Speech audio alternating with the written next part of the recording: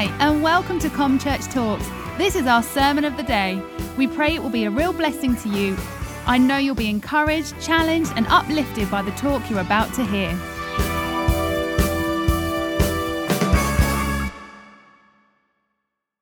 Last week, Scott brought a word to us that was so amazing, and he talked about how he challenged us in our personal lives, how we're to be thermostats, not thermometers. You know, a thermometer measures the temperature around it.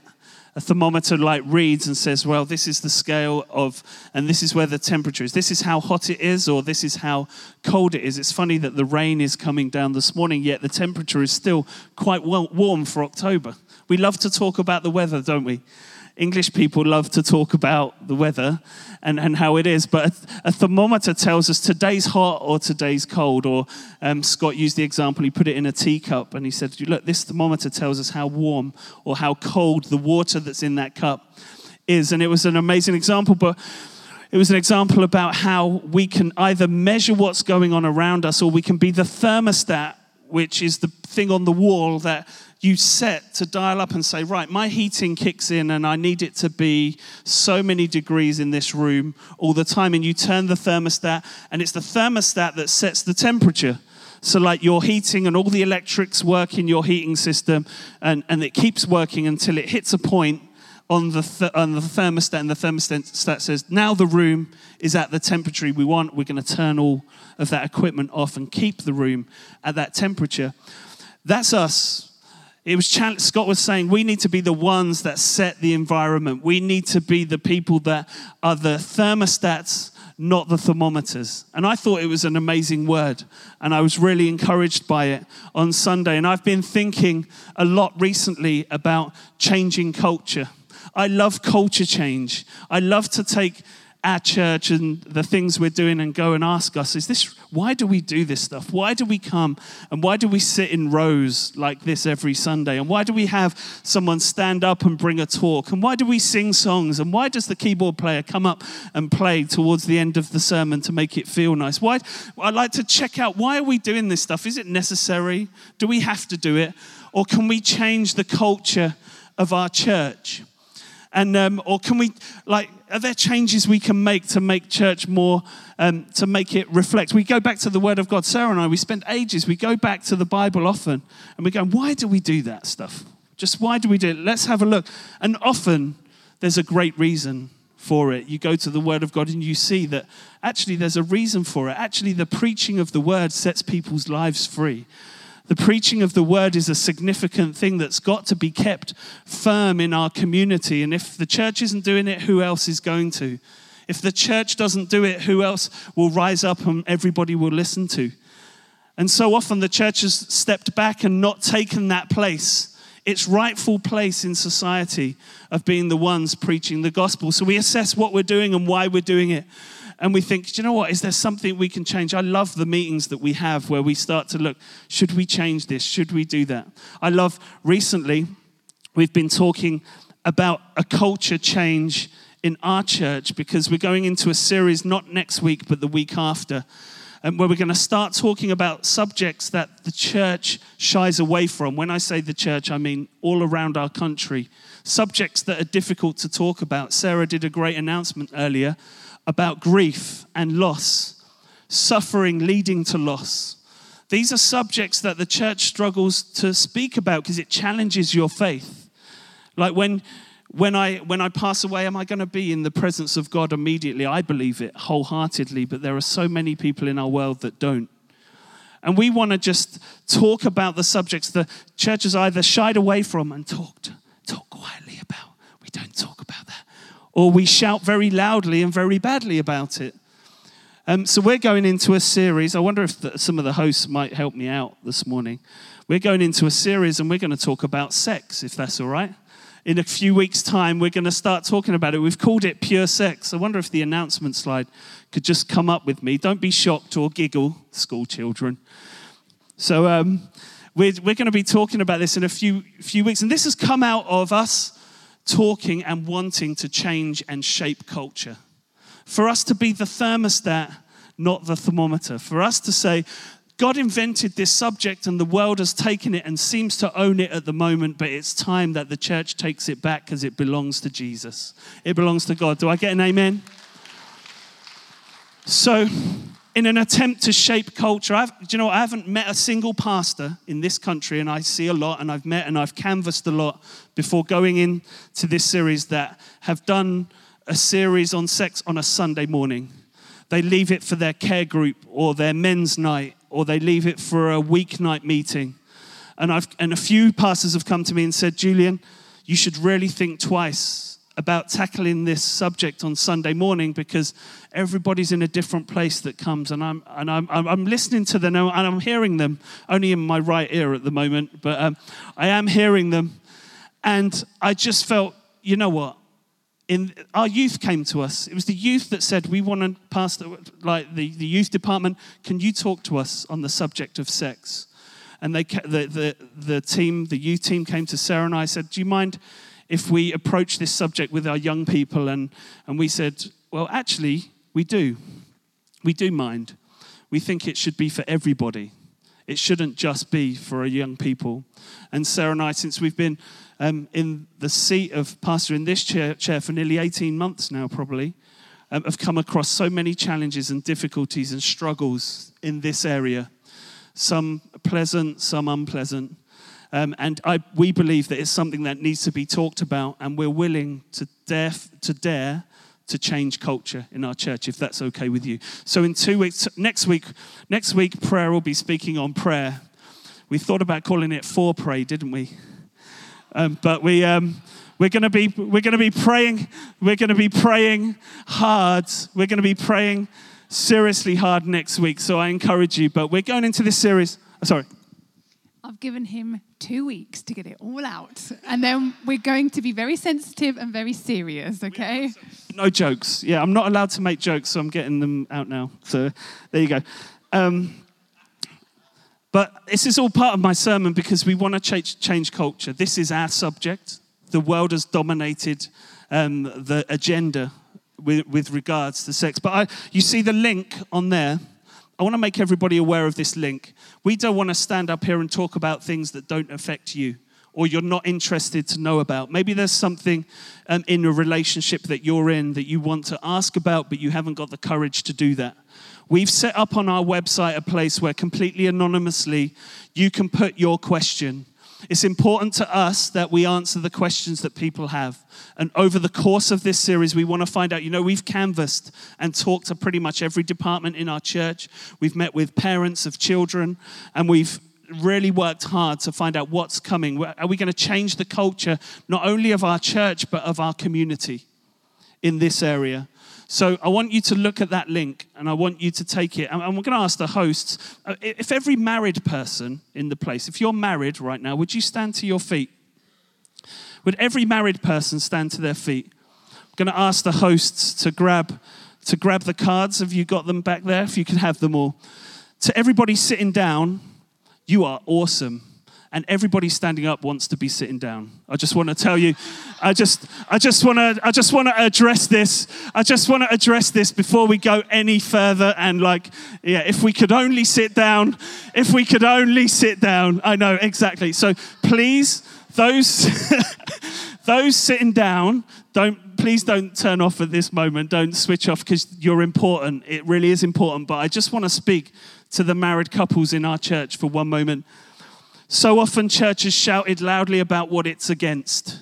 We are for strong marriages and we're for you, all right? And if we can shout loudly about what we're for, we're going to have to do less work about shouting about what we're against. And we think you're amazing. So I'm going to ask the ushers to run round and give you some cards. Everybody's going to get one, but the reason I want the married people to stand up is that on the back there's a date night. We're having a special date night for married couples that we want you to go online and register for. We're going to take the Ivory Lounge down in the town. We're going to have a DJ. There's going to be a great night. There'll be food. It won't be a loud, rowdy affair. It will be nice and romantic. And we're going to have a really great time together. So to everybody standing up, I want you to have one of these cards because it's got the link on it for you to book your tickets. Then everybody who was sitting down needs to get one, because on the reverse of that is the Pure Sex announcement and the link for everybody to use to go on and ask their questions. So I don't want anyone to be embarrassed. So everybody standing up, take one of these. Come to date night, the 2nd of November. All we want to do is celebrate our marriages, celebrate our time together, and make time for us to spend time as married couples, because if we speak loudly about what we're for and we show our community what we're for, that's amazing. Why don't we hear it for the married guys? Everybody that was sat down, just stand up. Everybody that was sat down, just stand up. You're not married yet. Oh, there you go. So can we give them the cards to these guys as well? I just wanted to do that. But on that side is where you've got the link so that you can ask any question. This has been long, but it's part of changing culture. It's part of changing culture. I've got some here. Hey, Hazel, I'm going to give you yours. There you go. There you go, Hazel. You can be seated, everybody. There you go. We're absolutely for strong singles, people that aren't married. Hate the word single, don't you? We're all people in this together. If only we could be single, eh, Sarah? So, this is why we need it. Pastor needs this series more than anyone else. So, I say all that. What we just did then was an example of trying to change culture. What we're going to do over these next few weeks of talking about grief and loss and talking about sex. You know, back in the day, long time ago, Mum and Dad, when they were pastoring this church, one of the taboo subjects that the churches struggled to talk about is also money. We apologize for talking about money. And something my parents did a long time ago was blow that out of the church's culture. We're not afraid to talk about money. Jesus wasn't afraid to talk about money. We spend every day of every week trying to raise money for our families, and then you mention it in church and everyone gets upset. We fortunately in a blessed position to have blown that out of the wall, and we don't have that touch us. We're not afraid to talk about it, and we're not going to be afraid to talk about matters of sex, matters of the heart, and we're not going to be afraid to talk about grief and suffering. And these are culture changes that we want to bring. Back in the summer, we had 3,000 people come through the doors of this place for our Soft Play Cinema. 3,000 people in our community. And that was our community week. We were in a series talking about all the words that are around this building. And this word community was one that we displayed, we lived out. We gave so much time, almost 2,000 man hours of people in this room was given to reach our community. 2,000 man hours, multiple thousands of pounds worth of coffee was given out to our community. We gave out 700 meals to children that have free school meals that are from difficult backgrounds during that week. And we did all of this thing. We didn't do it so that people would come to church, far from it. We did it because we love the community that we're in. And it was an amazing success this morning. And on this current Foundation for Life group, we have people that came to our church for the first time through that, going through the discipleship course that gave their hearts to Christ. I think we need to give God praise for that awesome thing. But we lived out the word community and nobody preached on it. That was deliberate. We said, nobody's going to preach on it. We're going to make the church live it out and talk about our community. Well, in it, God really spoke to me that there's a word for our church, and I'm going to do this very quickly this morning. And there's a Bible verse that is very rarely, in fact, I've never heard it used in the describing of community and us being in a community. I've never seen it used before, and I just want it to read together. In the communion service just now, it was the night that Jesus was betrayed. We took bread. Has everyone read that? On that same night, for what Rob mentioned, on that same night, Jesus prayed for the disciples. At that time, he prayed for the disciples, and then he went on to pray for every believer. And in his prayer for the disciples, which you and I are disciples, he said this in. If you want to look it up and you've got your Bibles, John 17, 13 to 19. I'm going to read it, and part of this will come up on the screen. I'm going to need some water at some point, if that's okay. I'm coming to you now, but I say these things while I am still in the world, so that you may have the full measure of my joy within them. I have given them the word, and the world has hated them. This is Jesus praying that he's given us the word, or given the disciples the word, but the world had chosen to hate them. For they are not of the world any more than I am of the world. My prayer is not that you take them out of the world, but that you protect them from the evil one. They are not of the world, even as I am not of it.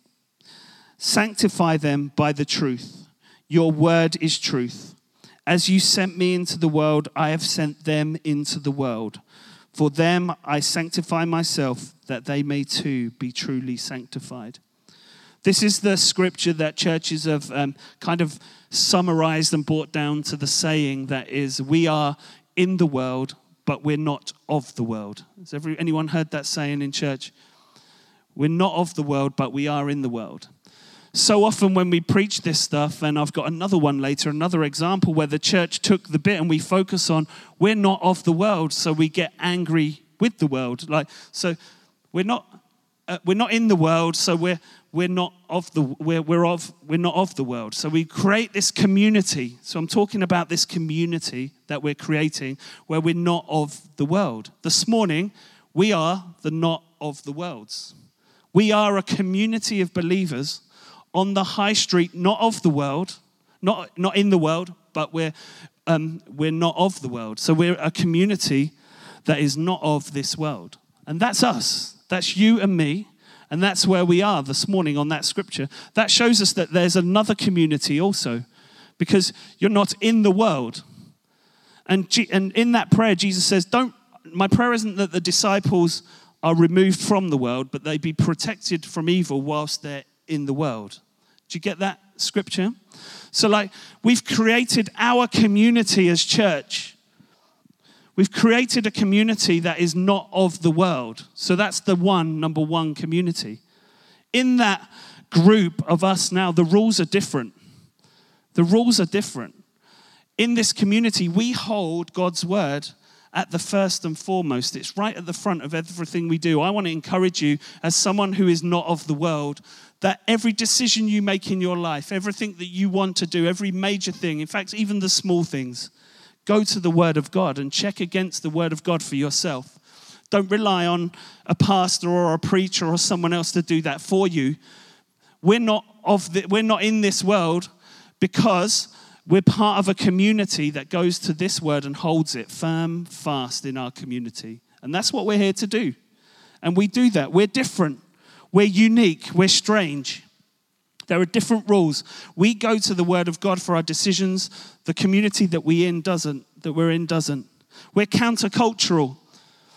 The Bible says that the joy of the Lord is our strength. Have you ever met any miserable Christians that aren't very joyful? They struggle with everything. I mean, I have. But the thing is, you don't need strength if you're not in weakness. You don't need strength if you're not in weakness. Yet the Bible's telling us that in our weak moment, we should have joy. We should use joy because that's what our strength is. Completely countercultural to what is being peddled in our world today, in the world that we are in. There's teaching that, hey, your problem, I want to validate your problem. It's okay. Don't worry about it. And a lot of that stuff is great. But the Word of God, it says to us that the joy of the Lord is our strength. And people look on at us and go, you're weird, that's strange. How can you be joyful in this moment? But you can. When we suffer loss and grief, if you go to the Word of God for the first time, it tells you about the peace that passes all understanding. Not just peace like the world knows, but peace that passes understanding. That means we can't understand it. If you think you understand God's peace, you're wrong because it passes your understanding. Totally blows our mind. Countercultural to the way our world lives today. The Bible says, for every day in the year, do not worry. We're living in a world that worries about everything that's already happened, about stuff that it can't change. It worries about absolutely everything. It worries about Brexit. It worries about everything. Our economy is collapsing today, not because we're Brexiting, but because we're worried about Brexit. Worry is gripping people in the world that we're not of, but we are most definitely in. When you hit a financial crash in your life and you're having difficult times, the Bible, if you go to the Bible in your situation, it will tell you to give. It will say, be generous, give away. In that moment, the Bible will countercultural. It will tell you to give at the moment that you're feeling the press the most. And we should have a generous spirit. The Bible and going to the Word of God should teach us all the time to be counter the culture that we're in. And that makes us strange, and it makes us weird. I don't want to talk today. When you see this and you see change culture written backwards up there this morning, I'm not talking about making church relevant. There's a fine line with relevance. I don't want to grow a church that is just relevant to our community. I love relevance. I don't want to be too out there, but at the same time, if you pick someone up and put them in our service, no matter, or in fact, you take them to any type. You take them to the Catholic Church. You take them to the Anglican Church. You take them to the trendy Anglican Church where everything's really amazing and all set nice and go through. And you sit that person there, they'll find something to say, that's a bit weird. That's a bit odd. That's a bit strange. That's a bit peculiar. Why do you do that? And I don't want us to be a group of people that prioritize relevance in this attempt to change our culture. Relevance is great. And to win friends and to be friends with people, relevance is important. And to meet people where they are, relevance is important. In order for us to meet people like Jesus does, to meet them, Jesus used stories that really were relevant to people's lives to help them. We need to do those things. But we cannot prioritize relevance. We can't in our attempt to change the culture of our world or change the culture of our church. Is ComChurch's culture different today because you sit in it? Or are you happy with the rows of seats that we sit in every week? Are you happy with someone standing on the stage preaching from a lectern and talking? Why do we do this stuff? Have you got something to bring that will change the culture of this environment? We need to know about it. You need to bring it to our attention. In fact, this is a call out to every person, every member of our church to be a culture changer. So in this scripture, you see the world that we're in, the community that we're in, and the community that we as a group of Christians are of. There's two communities. I'm hoping that we can get them to collide. The community that we are of needs to collide with the community that we're in, not be rejected. Over years, you can see that the church has caused itself to separate. It interpreted that scripture as to become completely separate. And we've gone, well, we need to distance ourselves. We need to judge people in the community that we are in because they don't live by the same standards that we adopt in the community that we're of. And a separation between church and the world has been created. So I've talked about the community that we're of, and that's not really where I wanted to live this morning. I want to live in the community that we're in, that we're reminded of in this scripture. God placed us here to be a community within a community, that we are to be protected from evil and out in the community, shaping and changing culture. A culture changer out in the world. I love this example. 1 Samuel 16 verse 7 says this. 1 Samuel 16 verse 7. This is Samuel just before he's going to see and anoint David. He's been charged with going and finding the next king and anointing David for the task. And this is what God says to him in this verse. But the Lord said to Samuel, do not look at his appearance or at his physical stature, because I have refused him. For the Lord does not see as man sees. For man looks at the outward appearance, but the Lord looks at the heart. In the same way as the previous scripture where the church we're not of the world and we hold that precious and we don't talk about the fact that we're meant to be in the world. With this scripture, the church we love to think that God looks on our heart. Some of us, it's very scary to think that behind every closed door, God is seeing. Behind your heart this morning, God sees everything. Nothing's hidden from him. Isn't that a challenging thought, actually? It's a bit of a scary thought for us that God sees on the inside and the heart. But that scripture also reminds us of another thing, that man looks on the outside. So the people in the community that we are in are looking on our outside. This scripture makes us aware that man looks on the outside. I love preaching. I love hearing it about how God sees our hearts, and he sees differently to what man does. But he also is giving us a gem of knowledge about the way man thinks in this scripture. And I think that's something that we overlook quite often. When you came to church this morning, there was scaffolding up the front of this building from the very floor to the very top. They're beginning work to clean and give this building a facelift. That scaffolding is costing about £17,000 over the course of many weeks. And if they don't get some work done soon, it's going to take a long time and cost them a lot of money. But we're having a facelift on the front of this building because of this scripture. Because man looks on the outside, and we're in a community that is looking to us. And God has given us a key that we understand that they're looking to our outside. So when God calls you in a decision to go, God, I'm going to go back to scripture and I'm going to make my decision based on your word. The community that we are in are going to look to your life to see if on the outside you lived the way that you said you were going to live. Because man is looking on your outside. So as much as we'd like to say, God, you need to change my heart, I need to be turned around on the inside, and as much as we'd like to say, well, it doesn't matter what you think because I know I've put it right with God. I've put this thing right with God, so it doesn't matter what you think. I know I'm right with God. As much as we'd like to say that, there's a community that we are in that is looking to the outward for a change. Are you a culture changer this morning, or are you holding your change on the inside? I want in this message to build some scaffolding up the outside of your life, because the world needs to see culture changers and culture shapers.